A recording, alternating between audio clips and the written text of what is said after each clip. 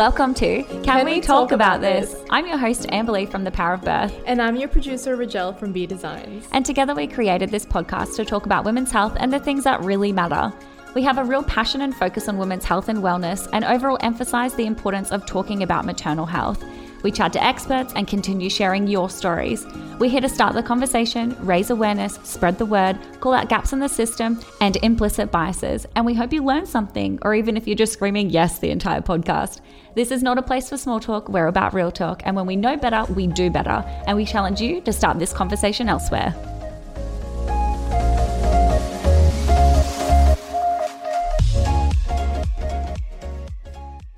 Did you know you can find further resources on thepowerofbirth.net via the printable resources tab that includes things like a hospital bag checklist, postpartum toolbox, pelvic health information, and so much more. Don't forget while you're there to subscribe to thepowerofbirth.net for your free printable motherhood affirmations. I hope you love them as much as I do. Welcome back to another episode of Can We Talk About This? Today I have a special guest, and if you've been a listener since the early days, you might remember her. Rebecca Black, the beautiful birth educator and psychologist based in Melbourne, Australia, who I chatted with back in episode 14. We had a fascinating conversation about fear in birth and how we can overcome it, but today Beck gets personal and has come on to share her third birth story, an attempted VBAC home birth, where she was transferred to hospital. This is the first time she's going public with her story.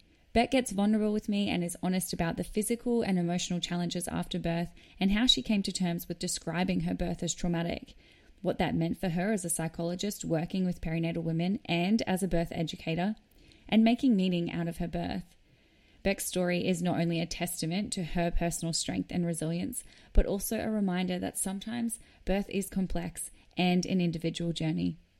I want to reiterate here that all birth stories are welcome, but you should always consider what you're consuming. So Beck, welcome. You were just saying that this is sort of the first time that I guess you're going public with sharing your third birth story.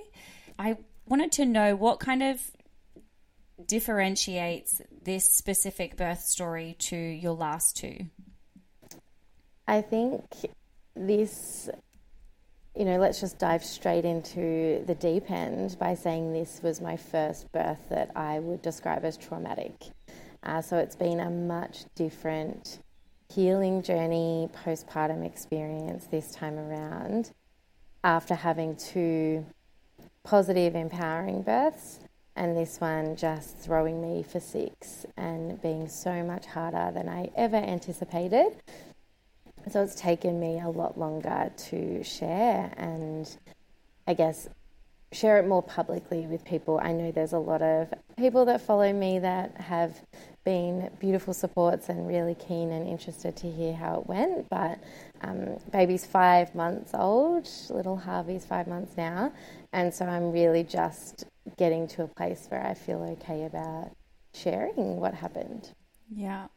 And so what was sort of the catalyst for you to realize that you're ready to share? That's a really good question. I think, if I'm honest, I think it's a bit of me having a more public platform to have these types of conversations and share not only my personal experience but also my professional experience, that I think it could add so much value to people who would listen and resonate with my story, and then maybe also get some ideas around what might support them on their healing journey. So I guess it's my way of making meaning, or part of my way of making meaning from my experience. I resonate with that a lot, and I really value the power in people sharing their stories and the wide variety of experiences that we have through birth. I know that positive births kind of they like to have more of a highlight so that we don't instill fear in those coming into birth. But there is absolutely a space and a necessity to be sharing stories that are also traumatic, and whether or not others deem them traumatic, that's entirely up to them too. And we know that it is about the perceived threat to the brain and to that person individually. So I acknowledge as well that there is a wide variety of what is deemed trauma, but trauma is absolutely something that's personal. So I appreciate you coming on today to share. And of course, at any time, if you need a break, if we need to stop, I'm happy to do that as well. I'm curious to know what your prep was for this birth, because we did have an episode where we talked about fear, and I've had you on the podcast before. So yeah, I'm just curious to know what that looked like for you. Yeah, so obviously as a perinatal psychologist and a hypnobirthing practitioner, I did all the things in preparation for this birth, but probably the main difference for this compared to my previous birth was choosing to have a home birth. My second birth, although it was a positive experience, it did end in an emergency C-section. So this time around, I really wanted to set myself up to hopefully achieve the best possible birth outcome. And obviously the evidence around home birth is incredible, and it does definitely lead to better birth outcomes in terms of the statistics. So that was a huge shift in my birth preparation this time around. So having the home birth midwife support, that continuity of care throughout my pregnancy, building really beautiful relationships with my two midwives, and of course the hypnobirthing preparation. So the positive mindset work, the hypnosis, the visualizations, the birth preferences that I worked on, and my partner was very much across and my midwives were across. So there was so much that went into this birth, which I think almost makes it harder to come to terms with the outcome when you invest so much money and time and effort into setting yourself up for a positive birth, and when it doesn't go to plan, that's really tough to, I guess, to accept and be okay with. And so, you did your homework. You sound like you had, the right care for you as well, and a great model of that continuity of carer. You kind of were checking all your boxes, and you'd birthed before as well, so you were aware of all of the unknowns, I guess. Can you tell me what happened?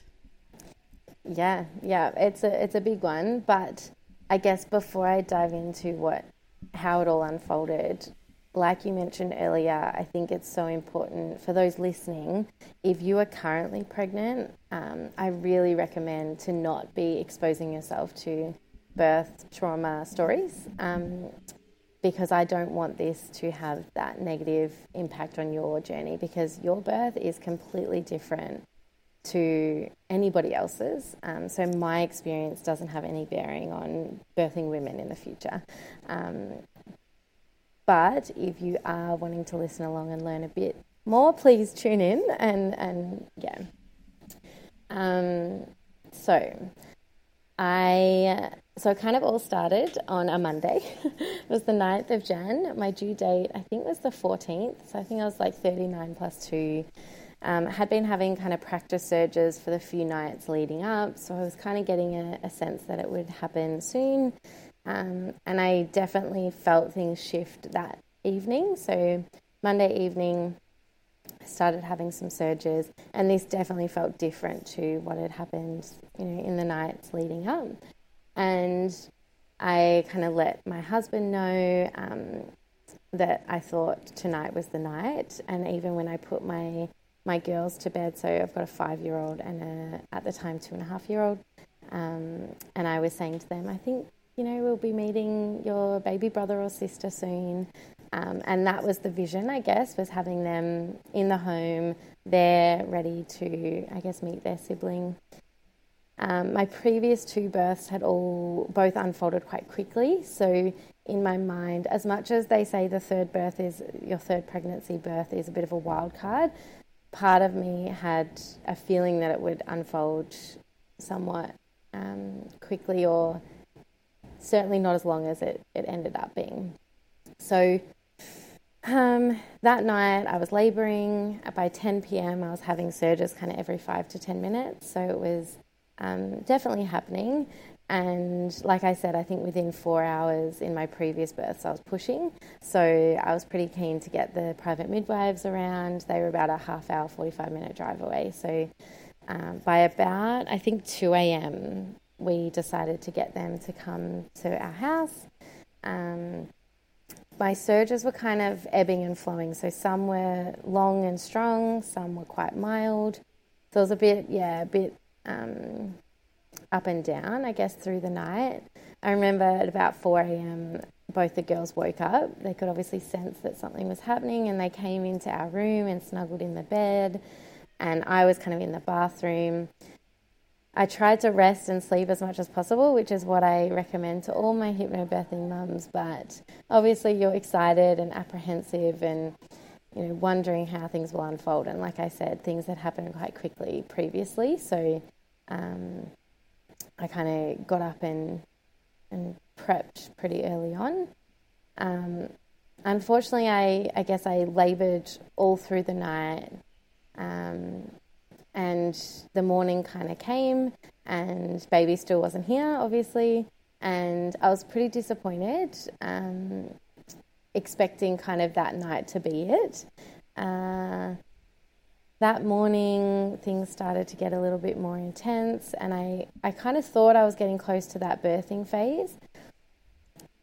And so there was kind of a time there where I felt like I was getting the urge to push, but things kind of randomly died off again. And my midwives, I guess, came to me and said, look, Beck, often when the sun rises and we hit daytime again, sometimes things slow down, and we think that what you've just been through has just been early labour, so we think we all should go home and get some rest and come back when things pick up again. And I cannot tell you how defeated I felt in that moment, where I had worked so hard through the night and really thought that I was close, for them to then say, nah, like this is just early days and we're going to leave. It was really hard to come to terms with. So my dad came and picked up my kids. The birth team all went home, so that was the 2 midwives and the birth photographer. And it was just this moment where it was the middle of the day.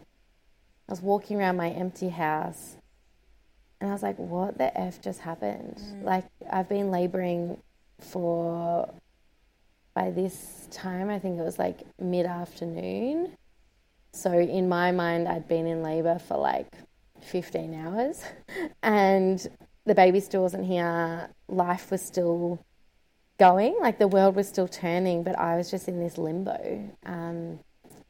So Sean and I rested for a little bit. The surges had definitely died off, so I got a bit of sleep, had some food, was getting woken occasionally with strong surges, but was really just trying to rest as much as I could, expecting for the next night to be, things would pick back up again. I remember that evening, like the sun set it got dark again, and I remember calling my mum and I was just bawling my eyes out, saying, like, the baby's still not here. By this stage it had been 24 hours, almost 24 hours. And I just was like, I don't know what to do. And then I called another friend and she gave me a really beautiful pep talk, and I kind of got back into a good mindset, which thankfully that friend, made a really big difference for me. And I kind of shifted gears and was like, okay, I'm just going to take it one surge at a time. I can do this. I just need to surrender.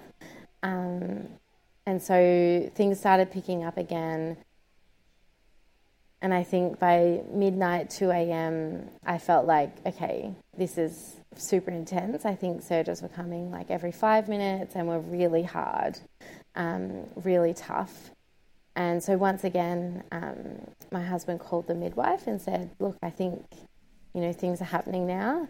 And the midwife, I didn't realise this was happening, but the midwife listened over the phone for about half an hour. And she said to my husband, nah, like this is still not close enough. Like we shouldn't come back yet. And I just felt in that moment so alone. Like I'd done all this work to set myself up with this birth team. And this wasn't the midwife's fault. But I just felt abandoned. Like this is the hardest thing I've ever done. This is, and she was still kind of implying things were early or things were far off. So that was really hard to hear. And I know Sean was really struggling at that point, trying to support me. He hadn't slept for 24 hours. And he was doing an incredible job. Like, Sean was just my rock through the whole experience. Like, he was so strong and present and calm and never gave up on me. And I'm just so grateful for him being by my side through the whole thing. I mean, I think he did go for a power nap at one point. I think he snuck off for about an hour. But I was in like a state of hypnosis and deeply relaxed through that time. So I don't actually remember him not being there. But yeah, he was incredible. So eventually the birth team returned at about 4 a.m. because I basically begged them and said, like, I need you here. I don't care if you still think it's a while off, like, I'm struggling. I got in the bath. I'd been in and out of the bath throughout the whole thing, which is where I'd visualised it happening. I've got this beautiful bath in my bathroom, but every time I got in the bath, things kind of slowed down again. It was like my happy place, and it relieved so much intensity, but every time I got in, it was like the surges died off and things slowed down, but I needed it. So I got back in the bath and actually got into this beautiful state of relaxation where I reckon a few hours passed and I didn't really realise, which is one of the beautiful parts of hypnosis. So that was really amazing. But then I remember opening my eyes in the bath and the sun had risen again. And once again, I just broke down. I was like, I've literally just laboured through 2 whole nights and I still don't have my baby. And at this point, I was very keen to get a vaginal exam. So I was saying to my midwife, like, I need to know. I need to see where we're at because I'm done. Like, I don't have anything left to give. And so we sat on that for about half an hour, maybe. And we kind of spoke about the pros and cons and tried to decide whether it was the right decision. And I ended up saying no to it, which is often what I talk about in hypnobirthing classes around how would that impact my mindset? What information is it going to give me? And I knew within myself that unless I was like in transition or close to transition, which is like 8 or 9 centimeters dilated, if I wasn't at that point, it would have broken me. Like there's no way known I would have been able to keep going. And I knew that like I just desperately wanted my home birth. I wanted to birth in my safe place, surrounded by my beautiful birth team, ideally with my kids there, but they were gone. They'd been gone for like 24 hours. So I declined the vaginal exam, just kind of buckled in for some more labour. And again, at that point, my midwife said to me, well, the sun's risen, things might slow down again. Like we might not have a baby anytime soon because labours often stop again during the day. And I just felt so, at this point, I think I was angry. I was exhausted, but I was angry. I was like, you cannot tell me that my baby's not going to be here soon. Like, I've just done this for 2 nights. Anyway, so I think it was a few hours. So that early that morning, my midwife had suggested that we could get a shiatsu massage practitioner to come and do a home visit. So we were setting that up, or not me, but the midwives and my husband were trying to get this beautiful shiatsu massage therapist who works in birth work to come to the house. So I think she arrived at about 11 a.m. And by that stage, I'd actually reached the birthing phase. So my waters I think my waters had released by this time, and I was in like the active birthing time, which was a relief, but I was also quite nervous because this is the part of the birth that I struggled with the most with my second. So I pushed for, I think, 2.5 hours with Aubrey, and we ended up with the C-section. So I knew that, well, I kind of expected the birthing phase to be really hard, but nothing can prepare you for going through the birthing phase after 2 days of labour and very little sleep, and I was already exhausted. So we started pushing, or what I like to call birth breathing, and essentially, this is all a bit of a blur, but essentially I pushed for the next 4 hours. Yeah, I'm just looking at Amberlee's face when I said that. I pushed for 4 hours at home. The midwives were monitoring baby's heart rate, in between pushing and in between surges, and baby was coping beautifully throughout this whole process. We were trying every position you could imagine. I was hanging from birth swings. I was folding myself backwards on the bed, like with my pelvis in the air and my back lying on the bed, my feet on the floor. I was doing forward-leaning inversions, which is where you put your knees on a chair and you put your hands on the ground, so you basically turn your uterus upside down while I was pushing. I was in the bath holding on to like a rebozo, pulling as hard as I could as I was trying to birth my baby. I was like, you cannot even imagine the things that we tried to get this baby out over 4 hours. I was squatting, I was lunging, I was on the toilet, I was crying on the floor, I was doing all sorts of things. And the baby just wasn't coming. So, if you're familiar with the anatomy of the birth path, there's this point in the pelvis where the baby needs to do a turn and come around like a bit of a corner, and my baby just wasn't coming around that corner. So there was no crowning, there was no head to be seen. But my midwife, with consent, obviously put her hands inside to kind of feel where baby was, and she could feel the baby's head, but it was just around that lip. And nothing I was doing was getting baby to just nudge its way around that corner. And I remember being in a squatting position, pushing as hard as I could. Again, this was the end of the kind of attempt to birth at home. And my midwife had her hand up, and I was like, I don't care what you do, but if you can do anything to help this baby turn, do it. And it was probably the most excruciating pain I've ever experienced in my life, with her hand inside me, trying to help baby's head turn. And that didn't work. So we kind of then made the call that I had to transfer to hospital, which I remember my husband at this point, afterwards when we had a bit of a debrief about it, he was like, that was my moment where he felt so defeated and broken. He was so sad for me, but also traumatized for what he'd witnessed me go through, knowing that I hadn't got what I desperately wanted. And the thing was, is it wasn't over yet. So he was worried about whether baby was okay, how it was going to unfold from that point onwards. So for the next 20 minutes, hubby had to pull the car seats out of the car, pack a birth bag, which stupidly I hadn't done because I had all this faith in my body and the fact that I was birthing at home. So he's running around like a mad person trying to get things organised, me screaming at him because I'm at this stage having surges every 2 minutes, but trying to birth my baby, but knowing the baby wasn't coming.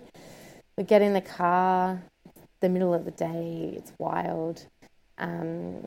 We drive to hospital. I think we left at about 2 p.m,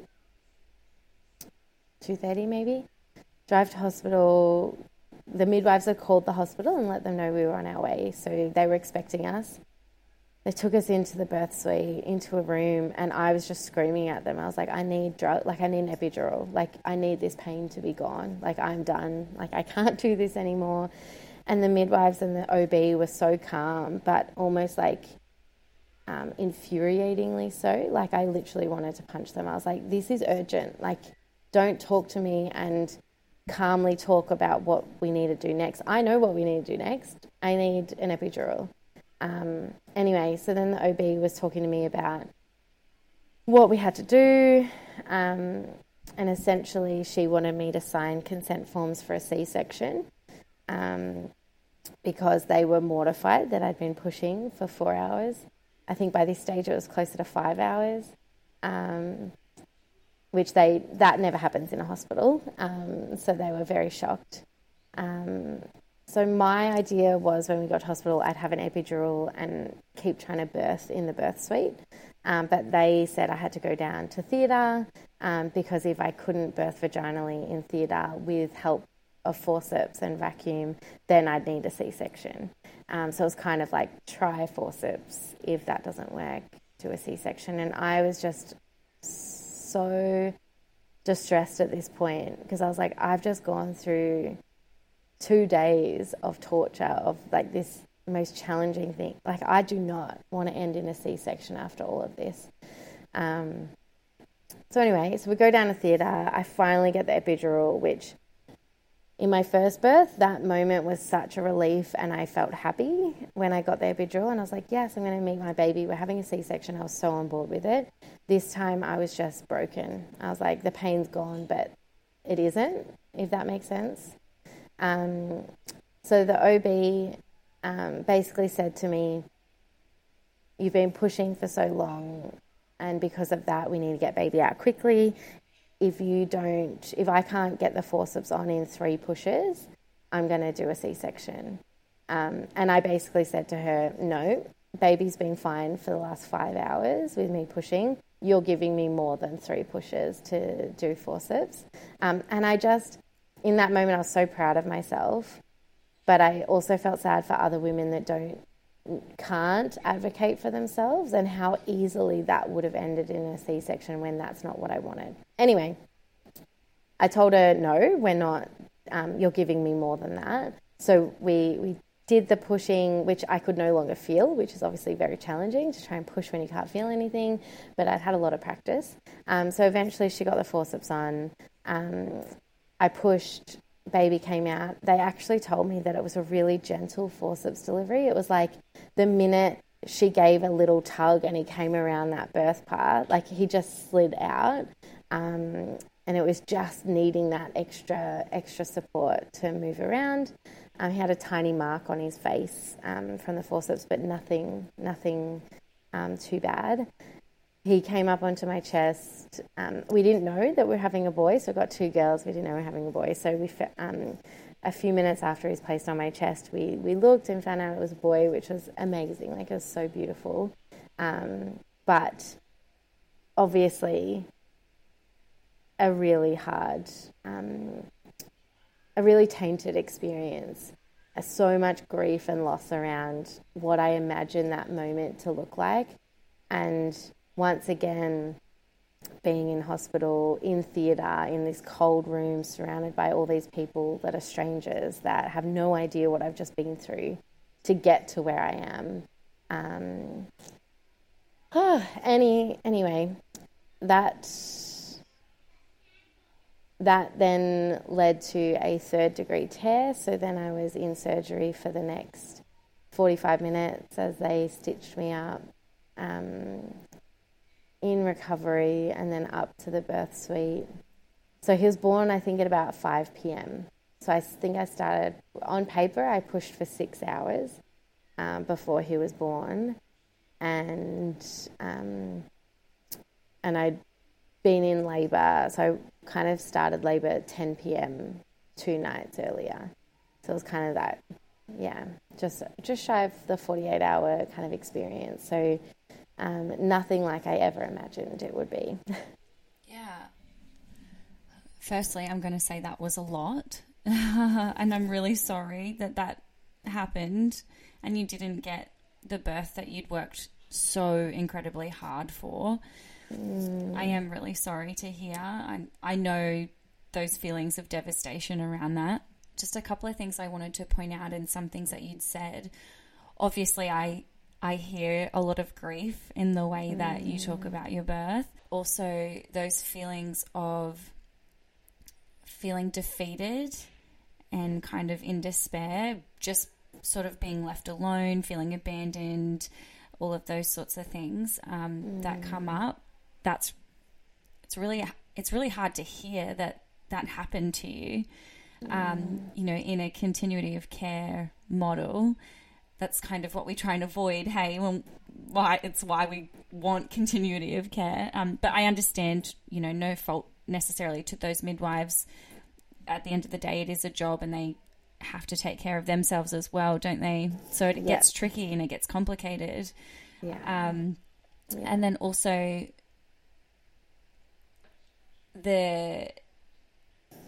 I loved how you sort of mentioned your partner and how he was feeling in moments. I did want to know a little bit more, I guess, about that decision for you internally going to the hospital. What was kind of going on in your mind in those moments?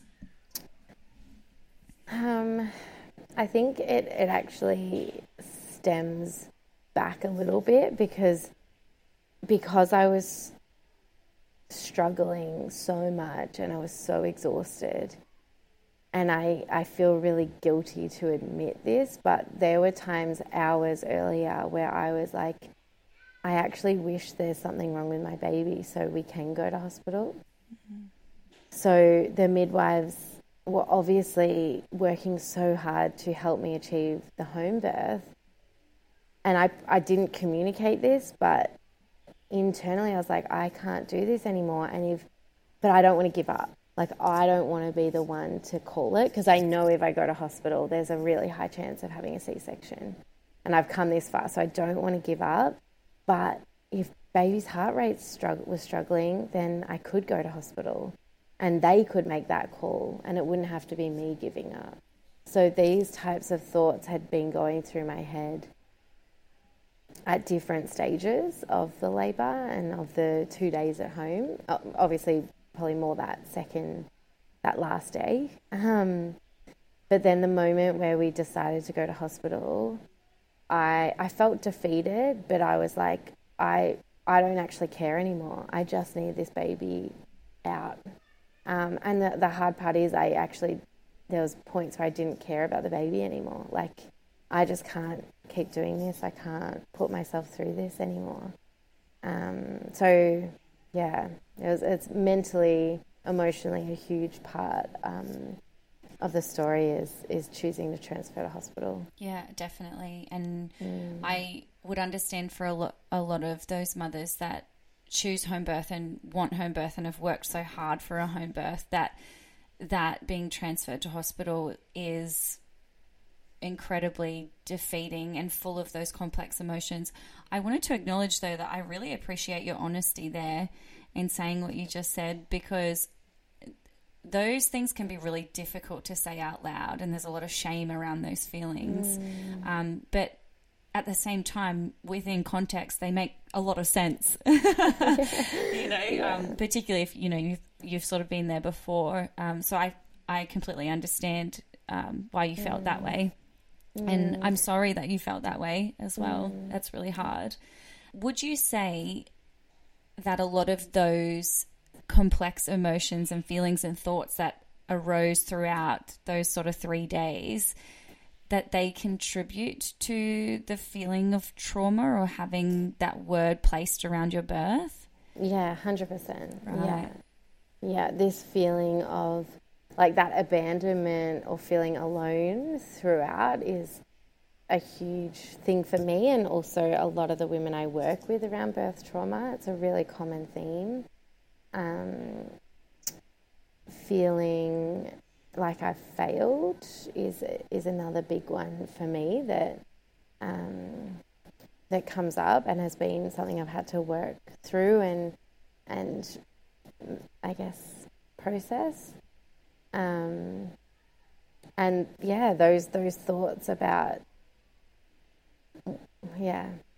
look, it's all relevant to why this experience for me feels traumatic.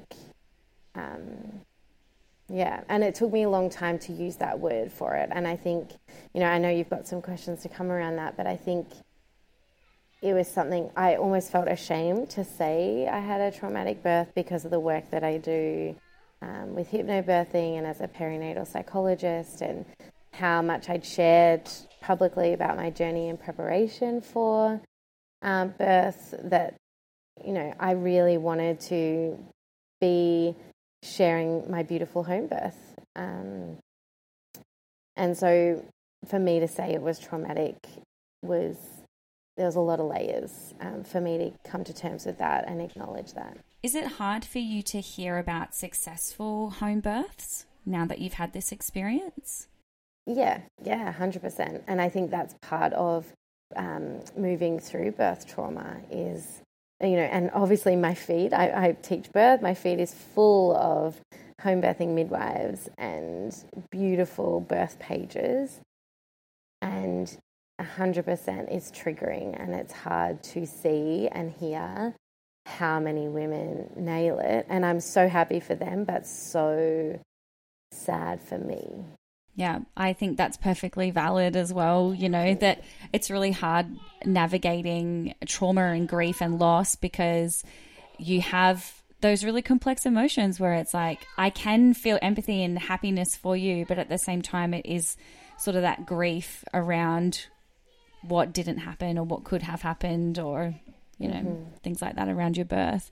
So you mentioned that there was lots of feelings of failure, and then how that sort of gets tricky because of the work that you do.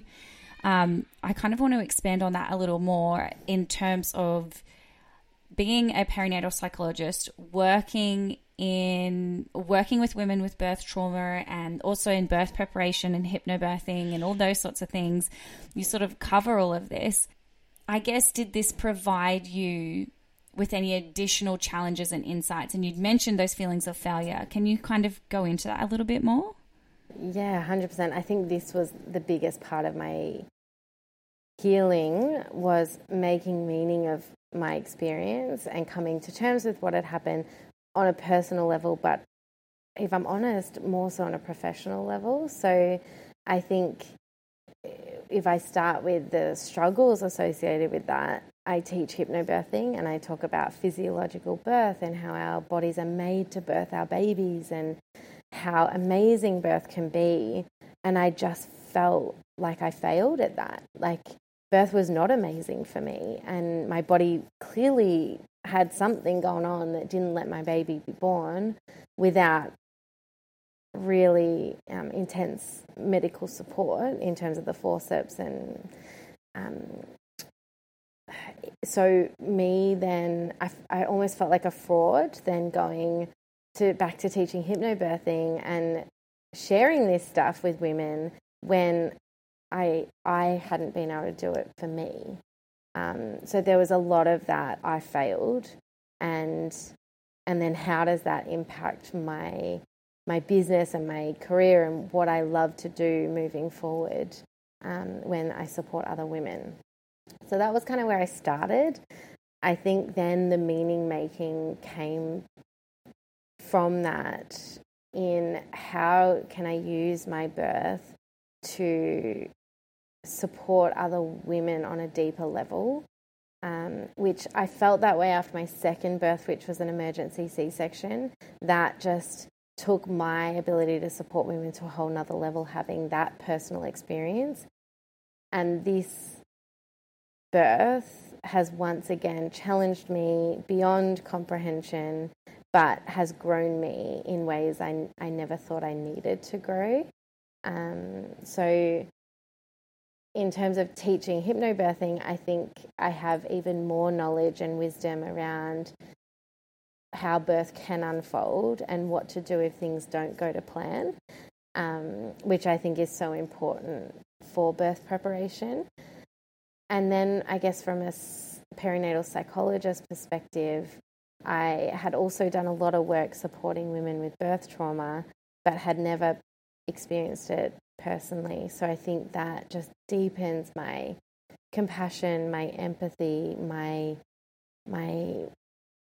understanding, my true lived experience of that, and then my healing journey from that, which then allows me to meet other women where they're at and support them in much more meaningful ways, in my opinion. Not that I feel like you can't do that work if you haven't experienced it, but it just takes it to a whole other level. It really does. I completely agree with you. Yeah. Yeah.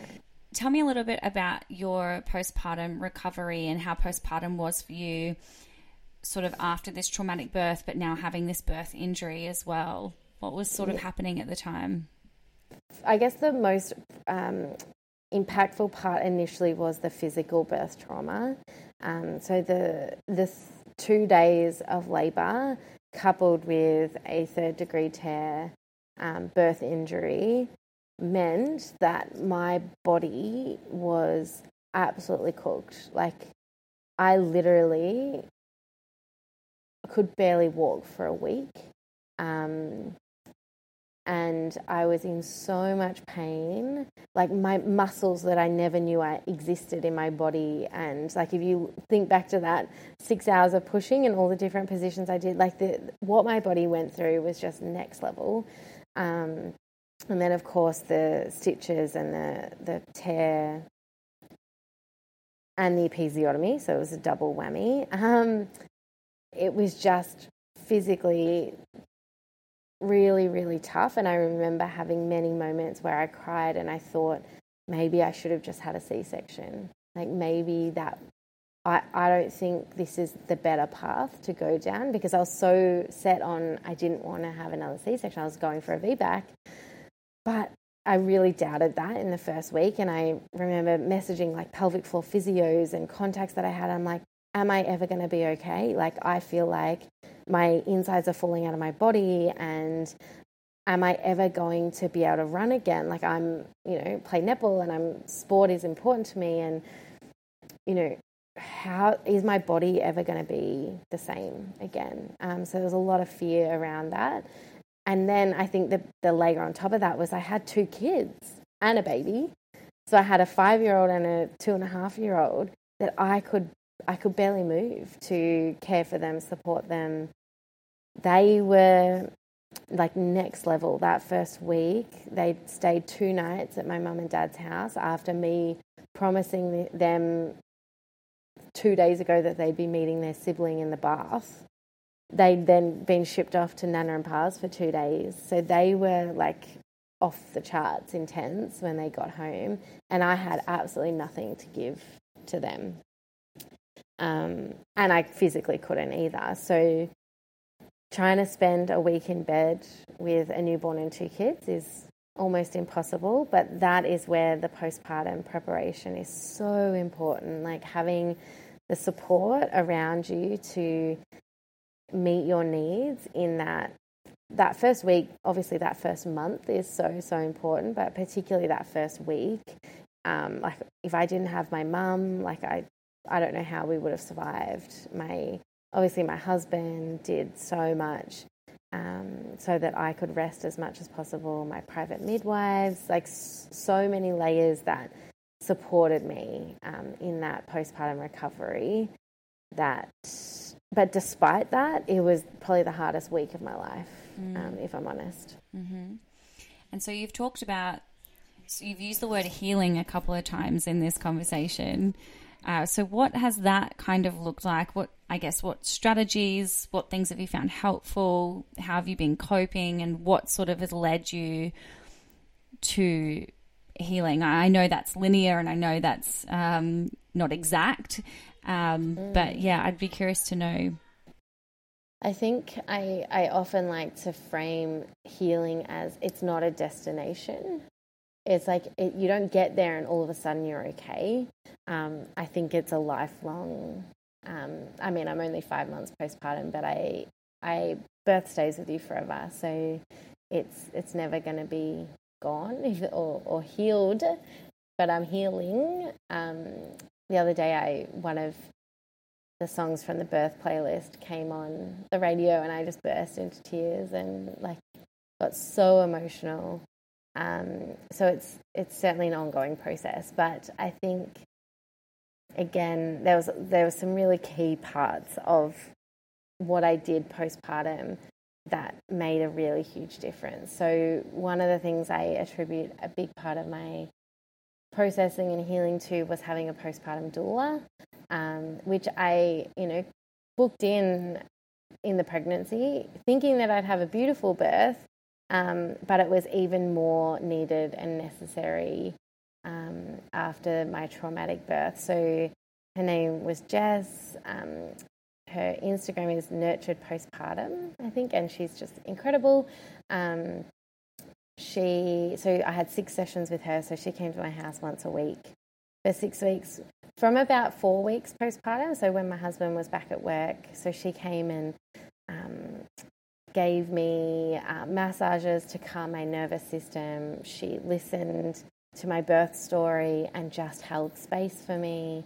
She bought me coffee and food and cooked dinner while she was there, tidied up my house. Like, she was just a godsend. But particularly part of that was just having that honouring of somebody to truly listen to me and be present in wherever I was in that moment, whatever emotions I was feeling, the grief that was coming up, the sadness, the anger. Like, she just held it all for me, and it was the best gift and the best investment I think I could have made in my postpartum journey.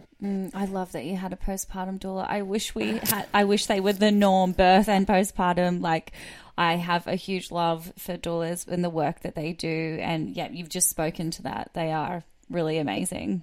Incredible humans. I think a big part of healing from trauma is the physical side. So we know that trauma lives in the body. So the impact on our nervous system is huge. And so body work and relaxation and calming our nervous system after a traumatic experience. Obviously, knowing this as a perinatal psychologist, it was really interesting to then be able to do things to meet that need and really honour what my body was going through. So I had a beautiful pregnancy chiropractor, and he actually came to my house, I think 4 or 5 days after the birth, and gave me a treatment at home. Again, my body was very, very sore, so that was beautiful. The massage from Jess in my home was beautiful. She also did some guided meditations for me. And I also did a beautiful 6-week restorative yoga program as well. So Kat held this beautiful, it wasn't pregnancy postpartum specific, it was just a general restorative yoga. But if you haven't done restorative yoga, goodness me, you need to put it on your to-do list, because it is the most beautiful practice in the world. So again, that physical care and nurturing of my body and honouring of my body and what it had been through to bring my baby into the world was really key. My private midwife facilitated a beautiful experience where I think it was about a week postpartum, she came and she ran me a bath in the bathroom where I thought, or I envisioned, birthing my baby. And I had a bath with Harvey, so it was his first bath in the big bath, and she got my placenta and put it in a bowl, and that kind of floated in the bath with us.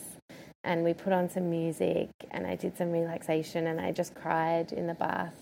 And that was a really beautiful, ritual, to release some of those emotions and just be where I envisioned the birth to end, grieving that it didn't, but also having that beautiful moment with Harvey and that kind of skin-to-skin contact and bonding with him was really beautiful as well. Wow, it sounds like an amazing postpartum. But I will say on the flip side of all of that, you know, I love that you've had support, and I love that women put these supports in place, but you can still struggle despite the support. And I think, you know, you've definitely spoken to that. But so on the flip side of that, then having these amazing supports and having these amazing moments in your postpartum, I know that you've talked about the physical injury inside of things postpartum. What about the emotional and psychological impacts after this birth trauma?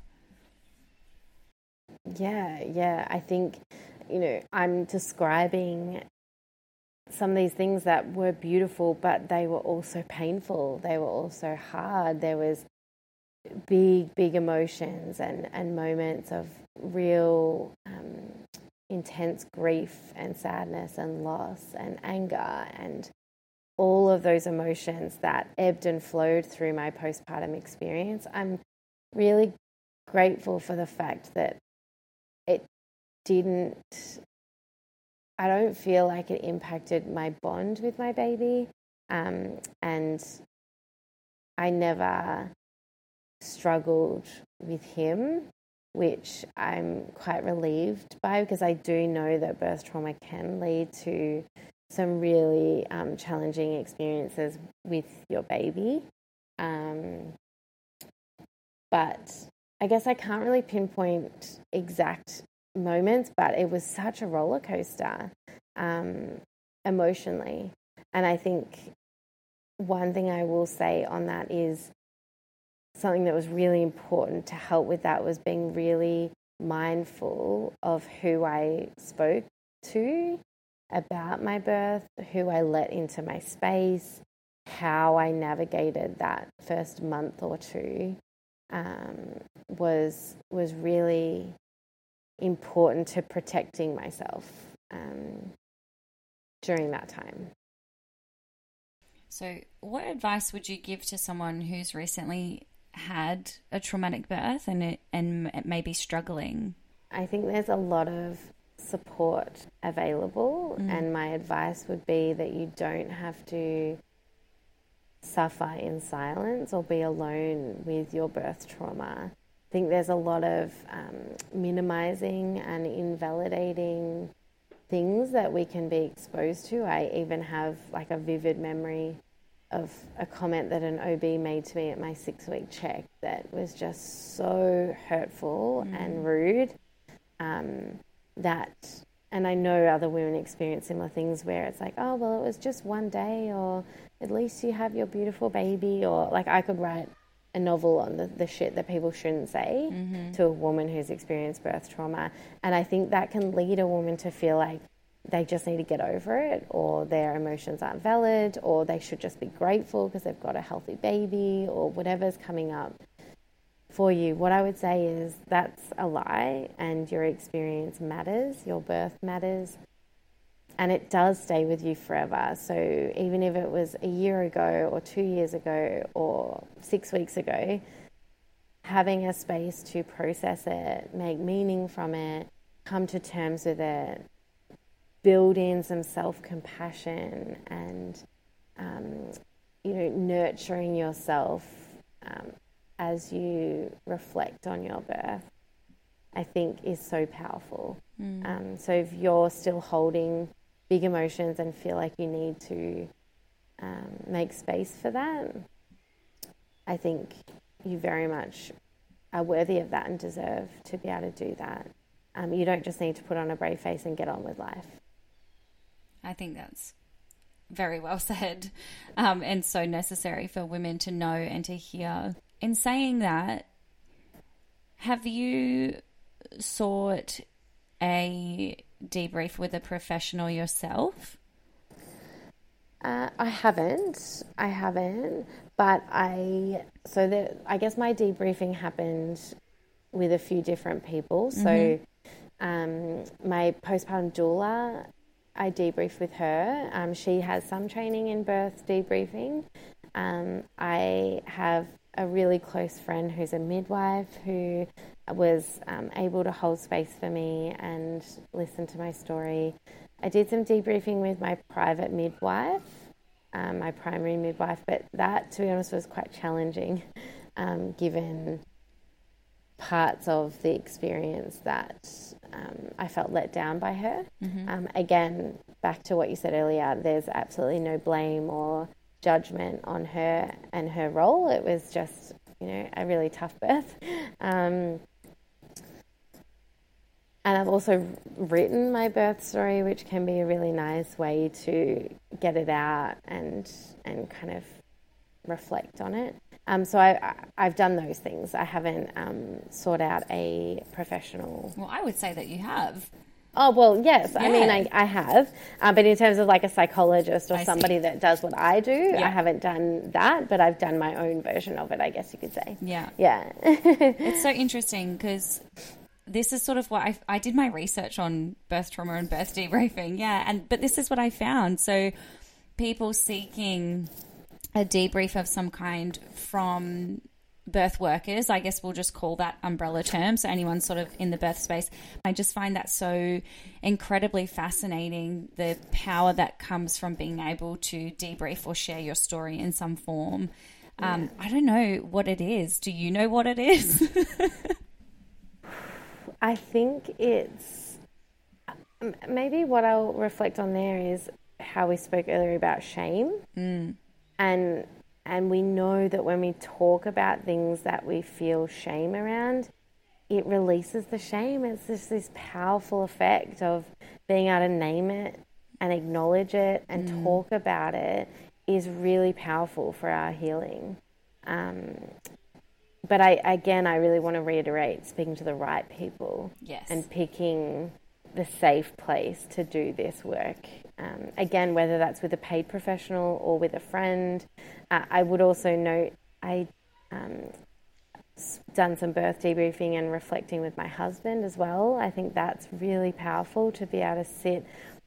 The amount of women I've spoken to around birth trauma who've never actually listened to their husband's or partner's experience in birth or shared their experience in birth with their partner, I think that's a really missing piece of the puzzle. Being able to hold space for each other and, really honouring here that a lot of men or birth partners can be traumatised from birth as well. So I think me and Sean being able to connect over what happened and talk about it and, this is a whole nother topic, but reconnect in an intimate way and, feel loved and connected to him after the birth was a really powerful part of the story as well. You also mentioned that you were now back at work 5 months postpartum.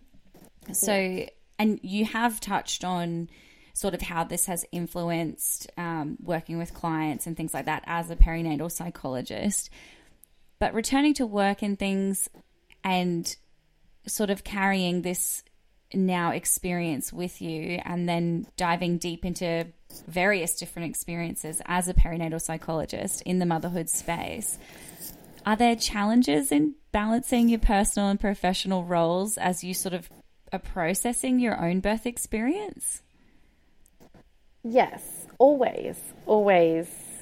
As a psychologist, as a helping professional, you're constantly juggling and needing to be really mindful of what's going on for me. Where am I at?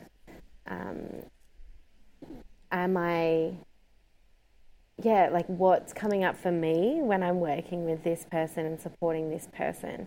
And it's always about coming back to what do they need? And in general, psychologists we don't give advice and we don't often share our own experiences directly, right? It definitely informs our work, but I think it's always an important thing to check in around, am I saying this for me or for them? Do I need to talk about this for me or for them? And that, for me, particularly if I'm supporting somebody with birth trauma or postpartum, healing postpartum, I think will need to constantly check in with myself around what's my purpose here? Like, how am I showing up, and making sure that the client is very much the focus, and I'm not getting kind of derailed by my own stuff. Again, like I said at the very start of the episode, what my experience is mine alone. It's different to every other woman's experience. So as much as there's an understanding, it's also recognizing that what happened to me is completely different to what happened to you and what happened to the next person. Yeah. So do you have any hopes for the future, both personally or professionally, as you, I guess, continue to process and heal from this experience? I do. Well, I guess particularly what's most relevant right now is feeling really passionate about birth trauma, and particularly the gaps in care that women receive and the damage that can be done by health providers postpartum when they don't realise the enormity of birth trauma. Yeah. So, reference that experience I had with an OB who, 6 weeks postpartum, I still could barely walk. I sat in a waiting room with my baby for like an hour and a half waiting to see her. I walked into the room. She didn't even know my name. She didn't realise that I just had my third baby. She thought I had my first baby. She hadn't read my story or like the birth notes. She knew nothing about me. And then she said to me, "Why don't you just have another C-section?" And I was like, "I literally want to murder you right now." Yeah. It was just so insensitive, so rude. And anyway, I guess from that experience, I was like, these moments have the power to have a significant influence on a woman's healing experience. And it makes me so frustrated that care providers don't have training and don't have understanding or awareness of how sacred this space is and how vulnerable we still are in that postpartum experience. So I'm actually hosting a bit of just a local kind of professional development networking event at my office next month for allied health and medical health professionals to do a bit of upskilling in birth trauma and how they can support a woman postpartum or even in pregnancy if they've previously had a traumatic birth, so that they know what not to say and maybe just feeling a little bit more able to support them in a helpful way. I remember seeing the pelvic floor physio, and she wanted to do an internal assessment of my pelvic floor, and I remember vividly like lying on the bed thinking, this is the first person/thing that's been inside me since I gave birth, and it was really triggering and really hard. And whether that happens 6 weeks postpartum or a year, and you're getting an assessment done, these providers need to be so aware of the vulnerability attached to that and how intimate it is and how triggering it can be.